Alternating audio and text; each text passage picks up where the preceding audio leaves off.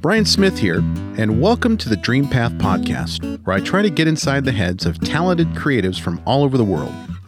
My goal is to demystify and humanize the creative process and make it accessible to everyone. Now let's jump in. Jeff Hamilton's on the show today.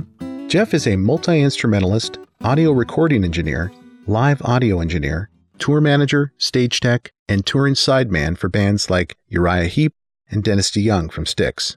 He's also a member of multiple bands, one of which is about to embark on an international tour, with dates in Montreal, Canada, and Moscow, Russia. Jeff played with the Violent Femmes for 10 years, and also served as their producer and audio engineer on their We Can Do Anything album and on their Happy New Year EP. If you grew up in the 80s or even the 90s, you probably remember the Violent Femmes hits Blister in the Sun and Add It Up, which many say defined the early to mid-80s sound and vibe, with a minimalist style of punk rock that really transcended punk and made its way into the musical consciousness of just about every young person from that era. In this interview, we hear how Jeff met the Femmes and was brought in as a touring musician with them, as well as their audio engineer and producer for studio albums. We also hear about Jeff's current band, Beatallica, an internationally acclaimed Metallica Beatles tribute band that really defies explanation in words. Just go to YouTube, Spotify, or Apple Music to hear what this band is all about. They are hilarious, but also super talented and hugely popular around the world. In this interview, Jeff tells the tale of Beatallica's legal confrontation with Sony Music and the unlikely superstar musicians who cheered Beatallica on and helped them prevail in that battle. In addition to this long list of accomplishments, Jeff has also recorded in iconic studios around the world, including Electric Lady in New York City and Brown Bear in Nashville. He is also hired to build recording studios, and in fact built his own amazing studio in Milwaukee called Hamtone Audio. When Jeff is not touring or recording albums, he serves as the audio engineer for the NBA team, the Milwaukee Bucks, and just recently started performing a solo act of original music. Jeff has been all in as a musician and recording engineer since about the age of 12. It was a lot of fun hearing about his journey and how he maintained a foothold in music for so many decades, despite the fact that music is one of those industries that really spits you out if you don't have what it takes, including talent, grit, creativity, and perseverance. So please enjoy this wide-ranging interview with Jeff Hamilton. All right, Jeff Hamilton, welcome to the podcast. Hey, how you doing? Thanks for having me. I'm great. Yeah, thanks for being on the show. We are going to talk about your musical career and your recording career. And to kick things off, I wanted to share my frame of reference for the conversation. I guess my biggest frame of reference is the Violent Femmes. And going back to the early to mid 80s when I first became, I guess I developed a musical consciousness in terms of rock and punk and what was happening in that era, and listened to the Violent Femmes and heard them at my school dances and really appreciated the unique vision they had in terms of taking a very simple approach to musicality and music in terms of like a snare drum and an acoustic bass and just the bare essentials for putting together a band, but then also putting out just radical punk music. And that's my frame of reference. And I know that you've played with the Violent Femmes for many years. And I just wanted to share with you how much I loved that band and still do love them, and deep admiration for anyone who gets the opportunity to play with that kind of band. So well done, Jeff. Oh, thank you. Yeah. So tell us, how did you first meet the band and then be invited to play with them? Well, everybody's from Milwaukee. So I'm actually from Philadelphia, but we ended up settling in Milwaukee. But the band is from Milwaukee. So they were the big band to come out of Milwaukee, other than a band called the Bodines, which was around at that time as well and still together. And a friend of mine got the position to be their front of house engineer. And they were on tour, and their guitar tech had met a woman in Spain and decided to marry her and stay in Spain. And he's still there to this day, and they had a child and whatnot. And anyways, so my friend recommended that I take the position. And I had actually known Victor DiLorenzo, the original drummer, for many years because he had a recording studio here in Milwaukee as well. So I'd known him through that, the music scene here in Milwaukee. And I'd met Brian Ritchie maybe one time in the mid 80s at a show at a bar somewhere, just said hi, that kind of thing. So that's how I got my foot in the door with them. Nice. And what year was that? 2005. So tell us about what was going on between the 70s when you grew up and 2005, where you actually started playing with an iconic band like the Violent Femmes. Well, I got into music. I've always been into it. I have two older brothers, so that helped, like being exposed to all the up and coming stuff in the 70s, which, it was all happening then, these brand new, here's this guy, David Bowie, Led Zeppelin, all these bands coming out, and me and my friends would watch these music programs called Don Kirshner's Rock Concert and the Midnight Special. And in addition to that, too, Saturday Night Live came out in that, and they had bands, that was a feature thing as well. So I got exposed to all kinds of amazing music and was always drawn to music, basically, and the guitars, especially. My role in the 70s when we discovered Kiss was as Paul Stanley. Oh, nice. When we would dress up and we would have air guitar concerts for the neighborhood, you'd set up in our garage and stuff. So this is, many years before I even had a guitar. So that was just how, I was exposed to all that, and it was just great. And finally got a guitar around 11 or 12 and started playing and really dedicating myself to that. And like, this is what I want to do. I'm going to be a musician. What was your first guitar? I was a Hagstrom 1, I think it was called, or Hagstrom 2, which was a really, really cheap guitar, probably cost maybe $75 or $100 then. And I ended up, unfortunately, in my punk years of angst and whatever, I ended up smashing that guitar. Hey, well done. Yeah, one of a couple that I did, which is very liberating. Thank you, Jimi Hendrix, for putting that into my head. Now I regret it, because there's this iconic picture of David Bowie with the eye patch when he was Ziggy, Uh-huh. and he's holding this red guitar, and that's the exact same guitar that my first guitar. So and I was like, I wish I wasn't an idiot kid and smashed that guitar. So. Oh, man. Yeah. Hagstrom. I never heard of a Hagstrom. Is that just like, did they die out in the 80s or something? No, they're still around. It's a Swedish company that's been around forever, since the 50s, I think. And yeah, they still make guitars, and they're actually really good quality, mid-budget stuff, And it's just, ironically, I was just recently looking on Reverb and eBay and all that for that guitar, thinking, I should find that and just buy another one just so I can say this is the first, Yeah. Yeah, and they're going for like $1,000 now. No way. Yep. And it's all because of that picture of David Bowie, which I'll send it to you. I'll send you that picture, and you'll be like, I've seen that picture. Oh, I'd love to see it. Yeah. I'd love to see it.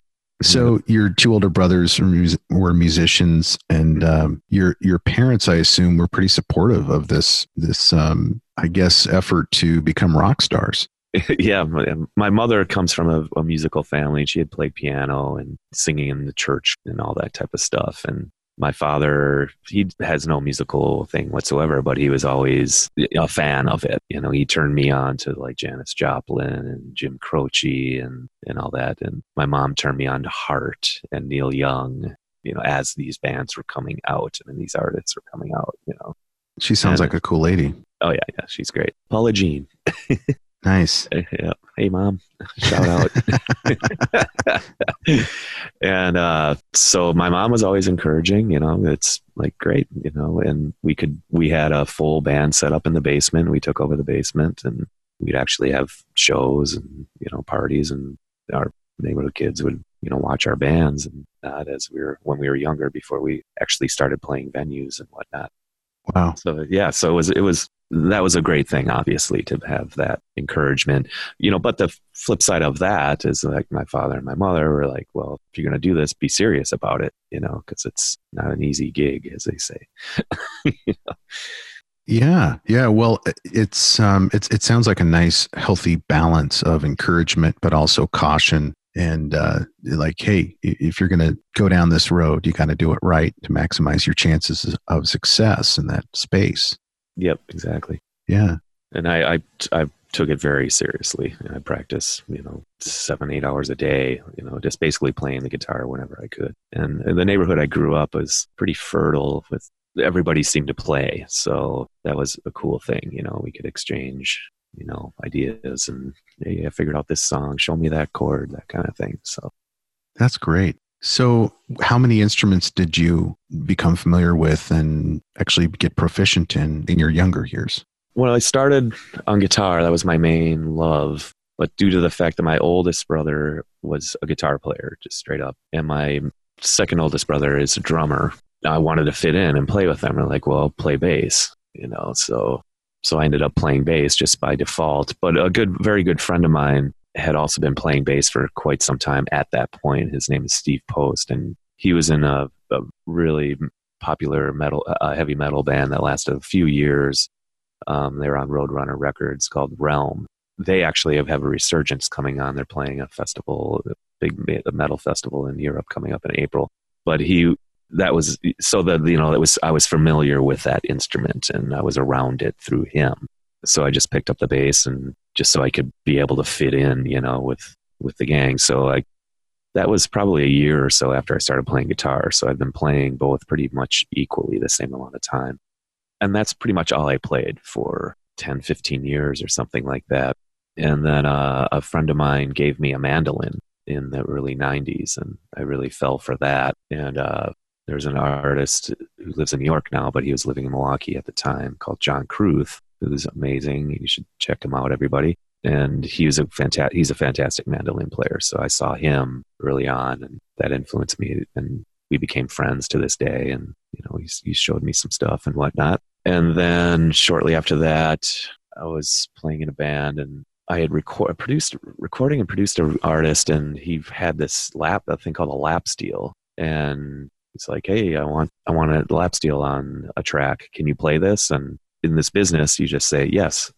Yep, I can play it. and just I laid a track down, and he loved it, and he gave me this lap steel as gratitude and payment for the track, which I was floored. As 1939 National that I still Holy have. Smoke! Yeah, and so then I started playing lap steel a lot more up.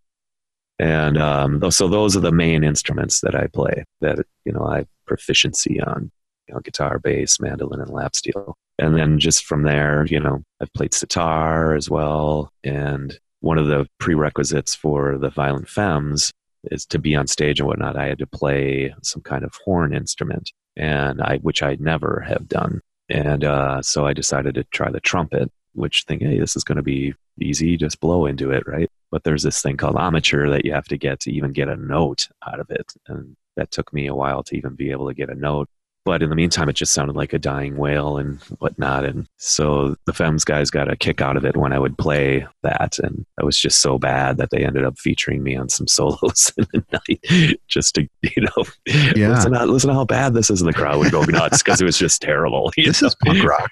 Exactly. And that's for the Horns of Dilemma, which is their backing thing. If anybody sees the band, you'll see a group of people in the back, that come up for a few songs, and they just do these atonal jams of, for one of the shows I remember at the Fillmore, we had 23 people playing in the Horns of Dilemma, all various horn instruments and, all kinds of bizarre instruments and whatnot.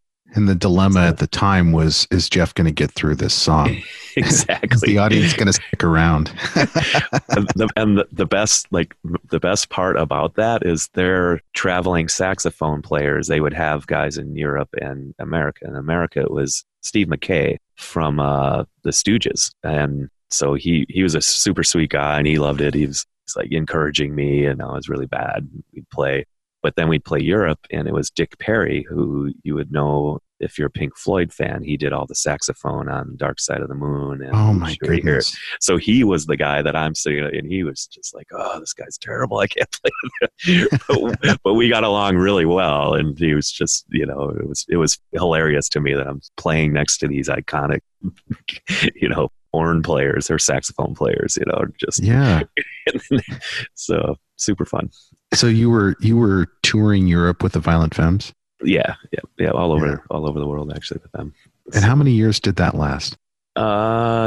They broke up in 2007, then got back together again in 2012 for Coachella, where they did a reunion, and then that ended up being until 2016. And then they kind of changed they slimmed down their world touring and whatnot, and changed managements and stuff, and it ended up I got offers to do other things that were a little bit more lucrative, and I had to eat, so I ended up exiting that, but still worked with them as well in the studio and various shows where, if I'm in the town that they're at or they come to Milwaukee, I'll sit in with them as well. So yeah. So we still have a great relationship together. So right on.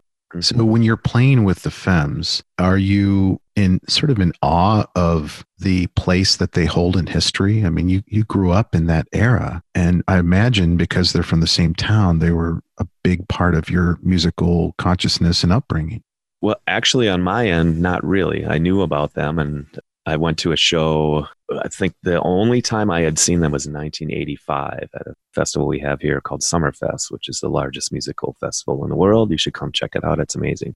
So anyways, I went to this show. These girls are with, let's go see this band. And we ended up dancing all night, and it was super fun. And that was that. At that time, I was more into progressive rock, jazz, and things like that, So I wasn't this fawning over, oh my God, Violent Femmes.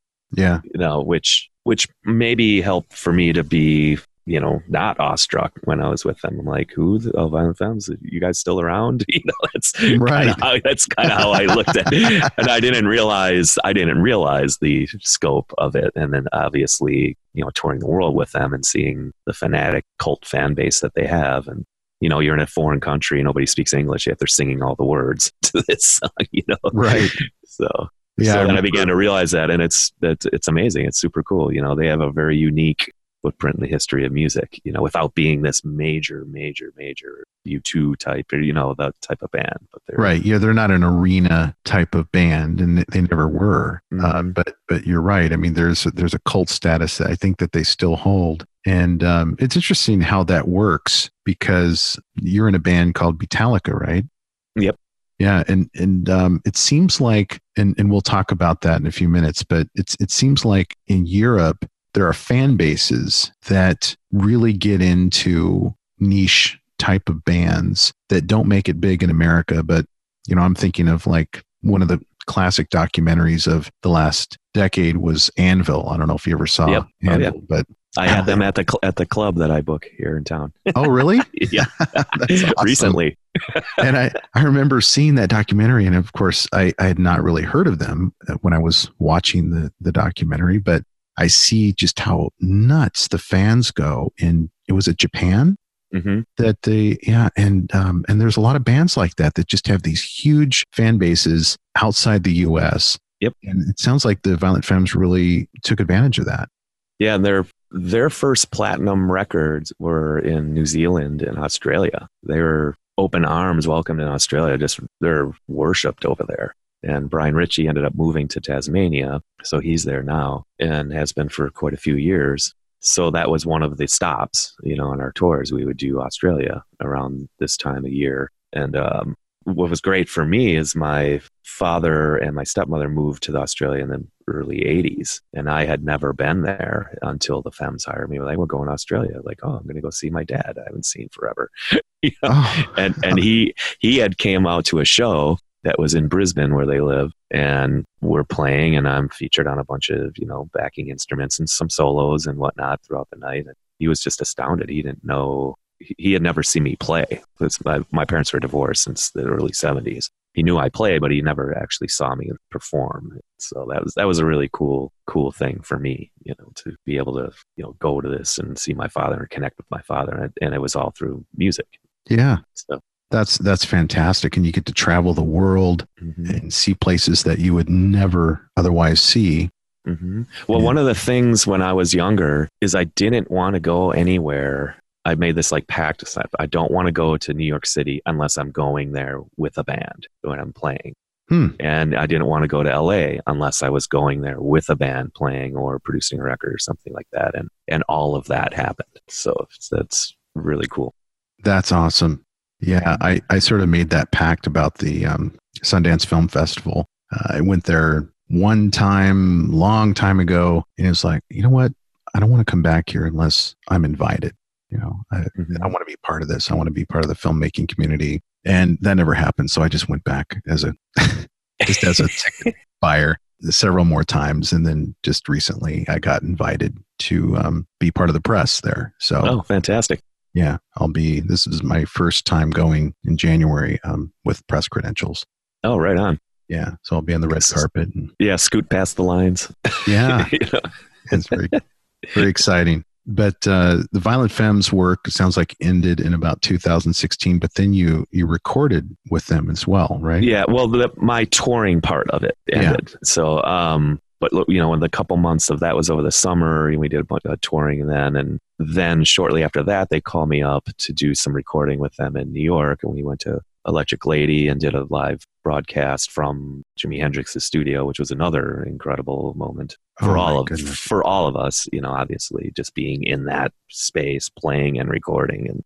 And then I ended up recording some tracks with them at what was known as the Power Station in New York, which cranked out every album in the 80s, Dire Straits, Money for Nothing, all that stuff, Sting.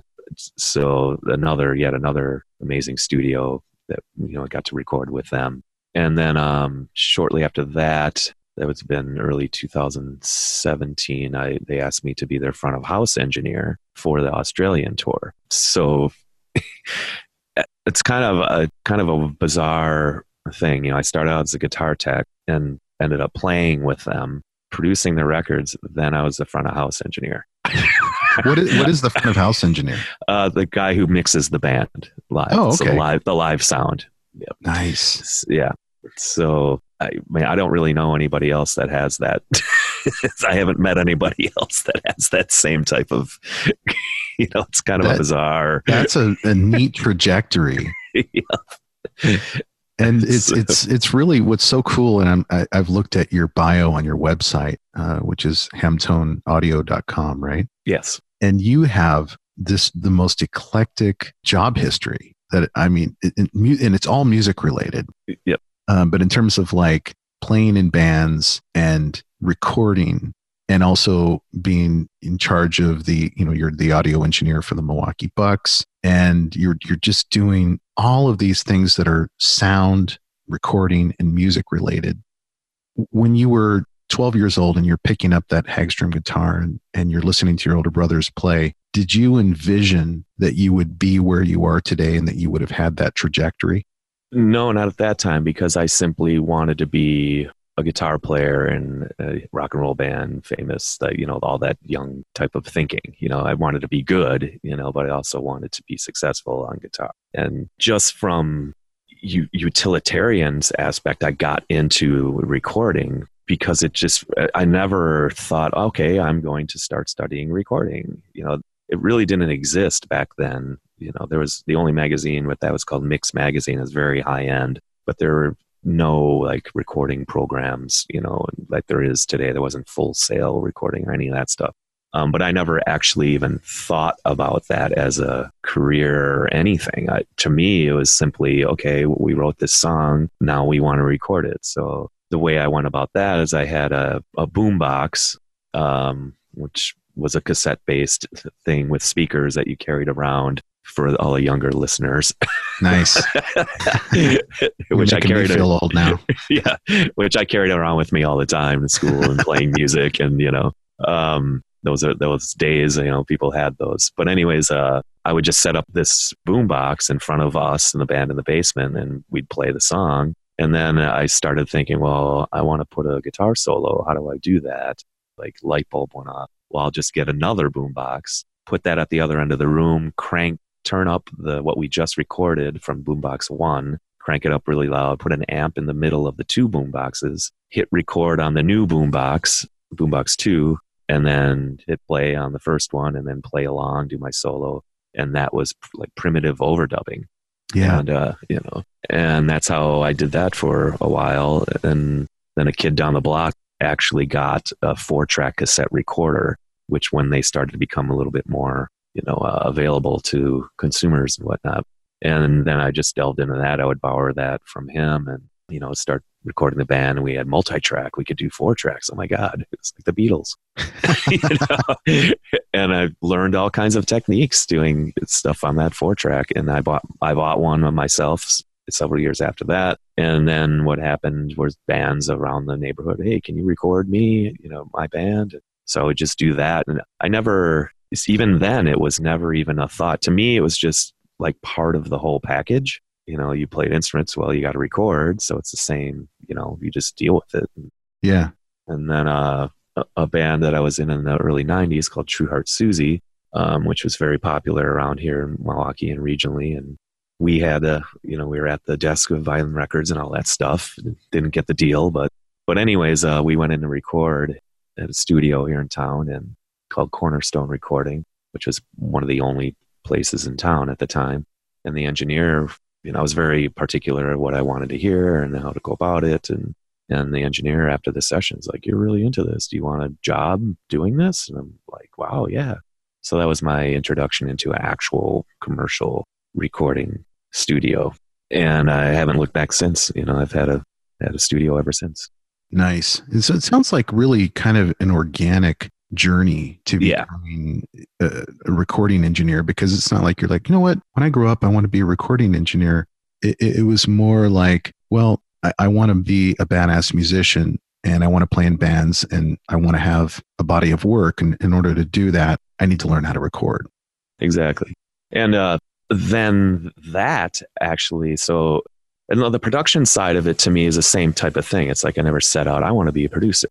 The only reason I call myself as a producer is because someone in the band that I'm recording says, did that sound good? So they're actually asking my opinion. And then that would lead to, well, yeah, I think it would sound better if you change this chorus, change that lyric, so now I'm a producer. And then what ended up happening in about the mid 90s of these bands at that particular studio, it was, Milwaukee's a very vibrant music scene here. It's incredible original music scene. So I'm recording these bands and they were like, wow, we really like how the record sounds. Can you come out and mix us live? And I'm just like, I've never done that at all, other than with the bands when I was growing up, we'd have these primitive PAs and I would end up setting that up and turning on the microphones and whatnot. Once again, never thinking I'm going to be a live sound engineer.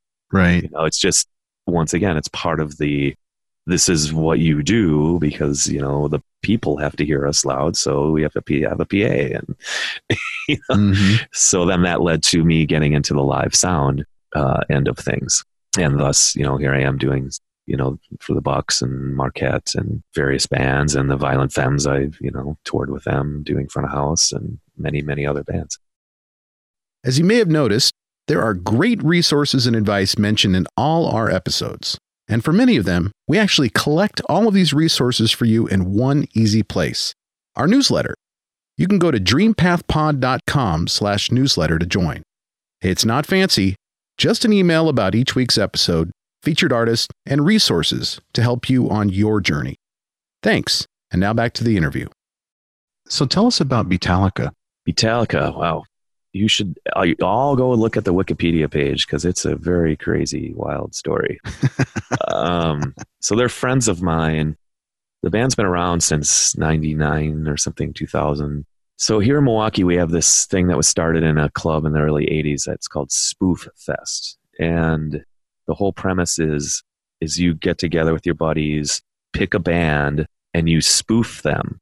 So the idea is to play the music as good as you can, but make fun of their history and whatnot and camp it up on stage, and so there'd be skits and whatnot involved within the show. Like each band can do like 20 minutes or 30 minutes, and it's still going on to this day. And it's super popular here. We sell out 2 nights in a row at big clubs here and whatnot.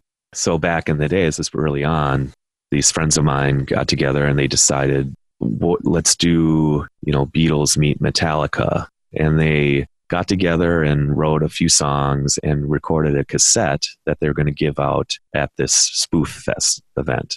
And they were like early on in the bill and played their set, threw out their cassettes and whatnot. The band wasn't called Beatallica at all. It was just, this band. I wasn't at that particular one, so I don't remember if they named it anything or.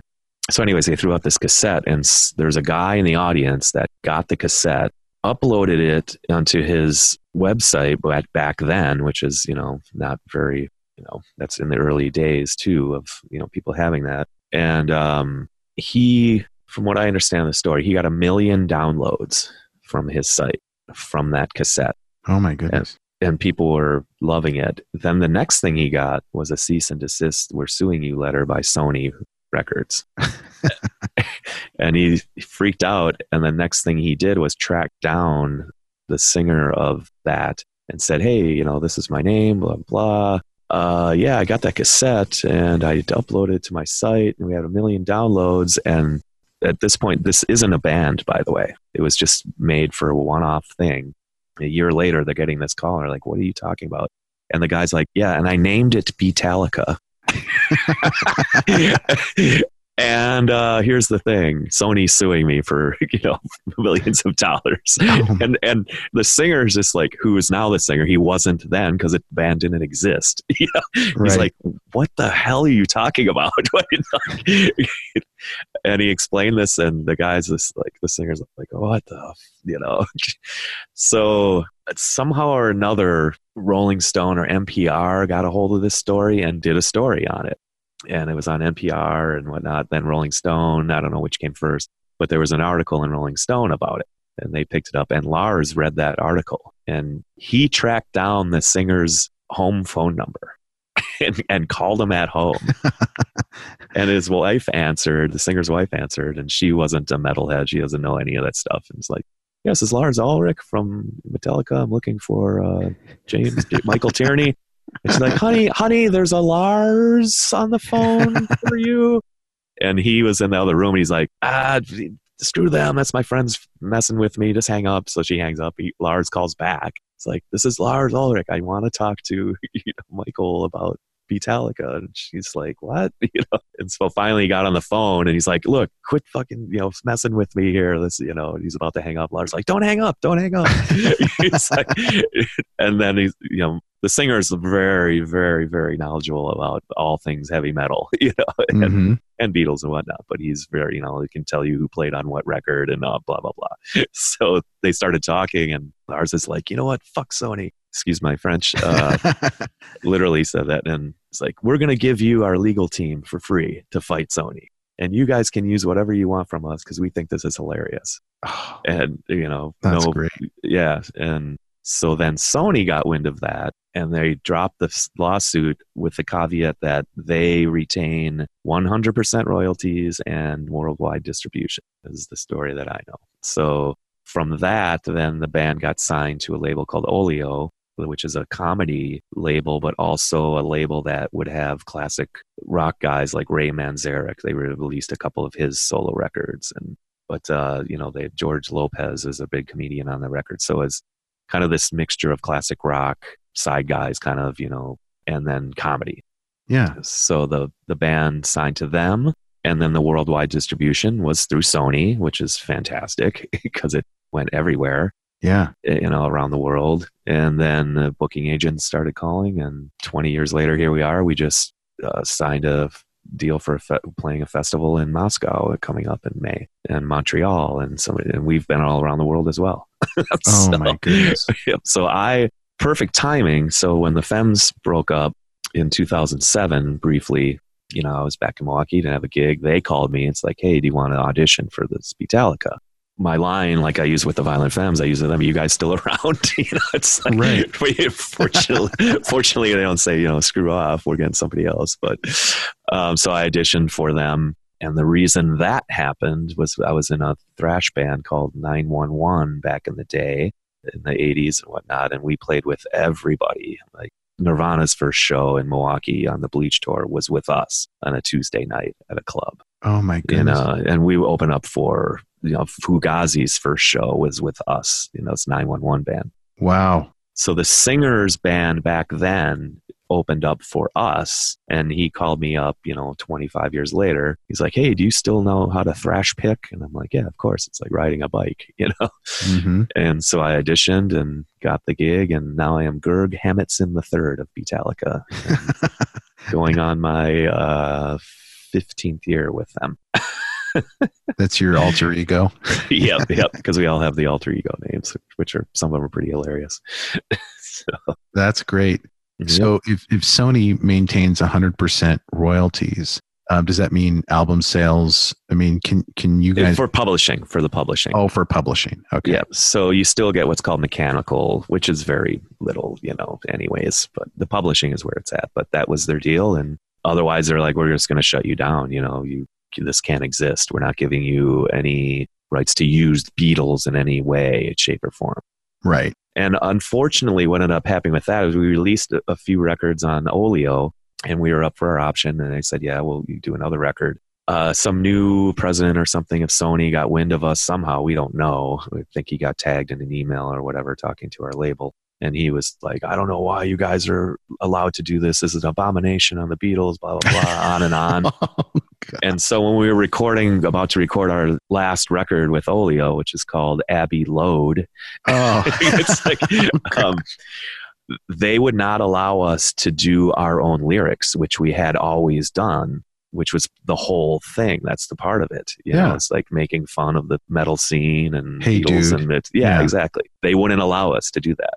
Their contract with us said, you can release this record, but you have to use the original lyrics and melodies. And we're like, we went all back and forth. The band's like, screw this, we're not going to do that. And I said to them, well, if we do this, then maybe we can get more opportunities for licensing for films and whatever, because it's not a weird publishing thing. Because Beatallica is it's its own entity. We've talked at like Harvard and Yale, and because it's its own.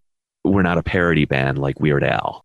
We actually take songs that I say they smell like Beatles and Metallica, and we create our own songs out of it. Right.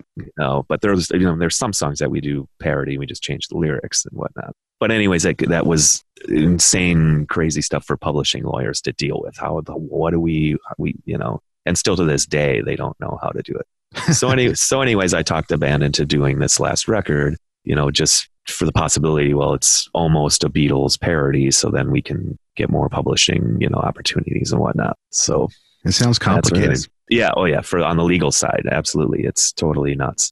Well, if you guys are looking for a lawsuit on copyright infringement of your material, you may want to look at the movie Yesterday, which used Hey Dude. Yep. They just ripped it right off, didn't they? And we have a great story of that, of course. Really? Yes. So our video guy's name his nickname's Weber, and he's involved in video he goes all over the world and whatnot. And he loved the band early on. He's done all of our videos. And so he got wind of that. He was in that trailer. And he was at the premiere in New York of that film, and he met the director.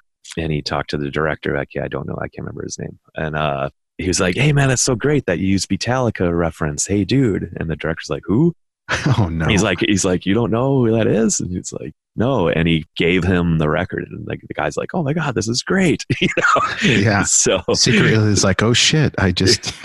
And that's what he said to him. He's like, so you guys going to sue me? Right. So we're like, no, it's fine. I just got to laugh. But now we're on his radar. And he's like, yeah, I'll try to use you guys for some stuff. And that's cool. Yeah. And that's the bizarre thing about this band. We've got it's a wide range of fans all over the world. And like Dream Theater's Mike Portnoy, the drummer, he loves us. We've opened up for them. He'll play with us, like literally on the drums for a few songs. And, it's kind of bizarre. And getting back to suing, whatever, there's actually a tribute band in South America, in Brazil, of Beatallica tribute band. Oh, how does that work? That's so meta. It's like, there's so many layers to this story. That's why I'm saying it's like, go do the research. It's bizarre. Yeah. But it's still going, we just treat it like, whatever, it's every couple of years we'll get a call. And I think because of that movie, our website was blowing up with messages. Oh my God, you guys, I saw you with Ed Sheeran and all this. Mm-hmm. So now we're getting offers again to play these major festivals all over the place. So how did Moscow happen? They just phoned up the singer. The singer handles all that stuff, and we don't actively seek out anything. Like it's Yeah, we need to get a gig in us. Moscow. Yeah, exactly. They find us, and it's always some kind of metal festival or a Beatles festival. That calls us. Yeah. Well, that should be interesting. That'd be your first time in Moscow. Yes. Yep. Wow. And for the whole band, yeah. Be careful there, man. Oh yeah, no doubt.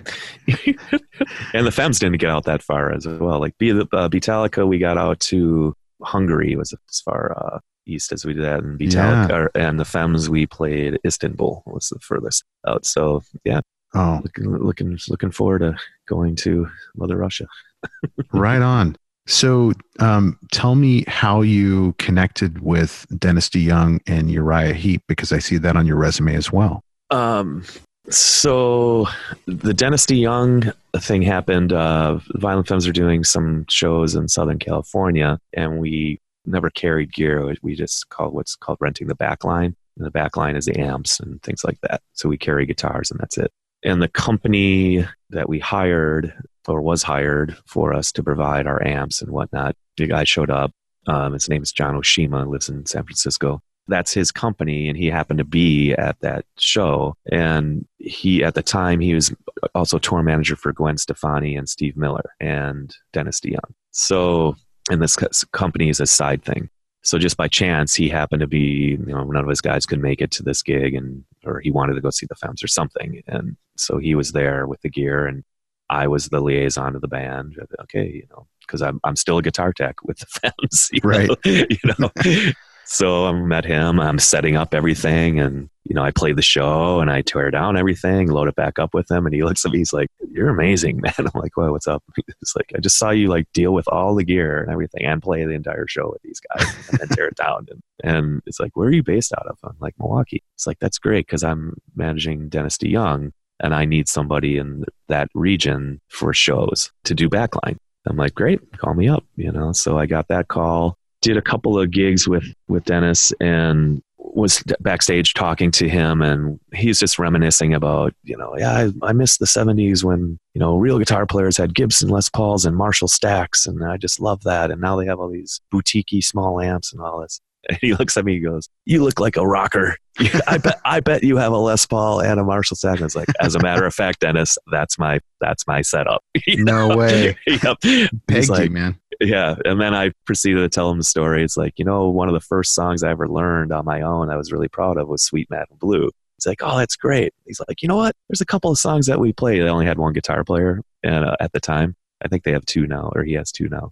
He's like, "You know what? Why don't you play rhythm guitar back by the Monitor Council on 4 or 5 songs?" I'm like, "I'd be honored to." Oh, wow. So I ended up "Come Sail Away," Sweet Madam Blue, Rockin' the Paradise, all these. Yeah. And I'm back by the Monitor Council. He's like, "You're not in the video. You're not in the pictures. Nobody knows you. So I just want you to be back by the monitors. You're not a member of the band." I'm like, "I don't care. It's fine." But every night he would come, he would run across the stage and give me the heavy metal horns, and then run back on. So here I'm the surreal moments of here I'm playing "Come Sail Away" with the guy who wrote it. Yeah. It's like, and Sweet Madam Blue, one of the first songs I ever figured out in my entire life. And that's why you listed as ghost rhythm guitar, because he was hiding you back there. Huh? Correct. So what happened to Styx? What happened to the band? They went through a bunch of stuff that you'd have to go and research that. I don't want to get into any of that. That was way before my thing. So. Yeah. So, but he's obviously able to use that music and play it. Yeah. Perform. Oh yeah. And he still performs. It's mainly regionally in the Midwest area that he does. I've noticed. But yeah, he still plays. Yeah. And his voice is incredible. Oh yeah, to this day, it's great. Yeah. Yep. And then the Uriah Heep thing is kind of funny as well. So way back when I had the 4-track recording things, I worked at a local records store that was called Mainstream. It was the big chain here in Wisconsin, Mainstream Records. And one of the young kids that worked there, he asked me one night, "Hey, I got this song. Can you record it for me?" And so we went back I was living still at home at the time, and went to my bedroom that I had turned into a recording studio with quotation marks, and recorded his song. And I played slide guitar on this particular song that this kid had written. Fast forward 20 years later or something, he's the production manager for a big casino here called Potawatomi Casino that has major acts all the time, like casinos do. Mm-hmm. So they booked Uriah Heep for 2 nights. They were going to perform the Demons and Wizards record in its entirety for the first time, at least in the U.S. And he called me up. He's like, "Hey, do you still play slide guitar?" I'm like, "Absolutely." He's like, "Well, because I have an artist that needs that for a few songs for their show." I'm like, "Okay, great. Who is it?" And he's like, "Uriah Heep. Do you know who that is?" I'm like, "Yeah." And here's how I know it. I was a big fan and still am in the 70s. And I saw Uriah Heep open up for Kiss in 1977. Oh my goodness. Which means my very first concert that I've ever seen was Uriah Heep, the first band. So, it's like full circle, man. It's totally bizarre. And then this kid, I remembered that I played slide guitar and called me, and I walk into this thing, okay, show up for rehearsal. I walk in and they're all just get introduced. And I'm like, hey, the bass player, unfortunately, he passed from cancer shortly after. His name is Trevor Bolder, who happened to be the bass player of Ziggy Stardust, David Bowie's Ziggy Stardust band, amongst other bands. And so I'm just, wow, this is crazy, like totally surreal for me, And we ended up jamming, met Mick Box, who's the original member. He's like, let's jam blues and E. So we jammed for about 10 minutes. And after we got done, he's like, it looks like we got our man. And played the shows, and that was great. And hung out with those guys. I told Mick that story. He's like, "Mick, I got to tell you this story. So you're the first band I ever saw in my life, and now I'm playing with you." He's like, "Good on you, mate. That's great." Oh, were you rocking the National slide guitar? No, it's actual electric slide. Oh, okay. So just, standard. And they loved it. They had me come up on a couple more songs and played a couple dates with them. And we're friends to this day. So that's so badass. Yeah. Just bizarre. I'm looking at all these venues that you've performed at, and talk about iconic, your Red Rocks in Denver, Coachella main stage in Indio, Fillmore, San Francisco. Yep. I mean, the Greek. Out of all of these venues that you've been on stage looking out at the crowd and doing what you love, which one really stands out as your favorite, and why? Well, the Fillmore was just because of even though that wasn't, the back in the day, Jimi Hendrix Fillmore or whatever, it's just, that iconic name. And just, all of them really, but that one for me, because I just loved all those. I grew up in the 60s and early 70s bands and all that, Mm-hmm. And you always hear live at the Fillmore, and, they're playing the Fillmore, and, so that one was a big one for me. Yeah. And then, but, Sydney Opera House, obviously, it's like, okay. And that's, the Femmes, they got booked into all those places because that's once again, the kind of the bizarre side of them. They can play punk rock clubs and then go and play these iconic venues as well, Yeah. What about the Central Park stage, New York City?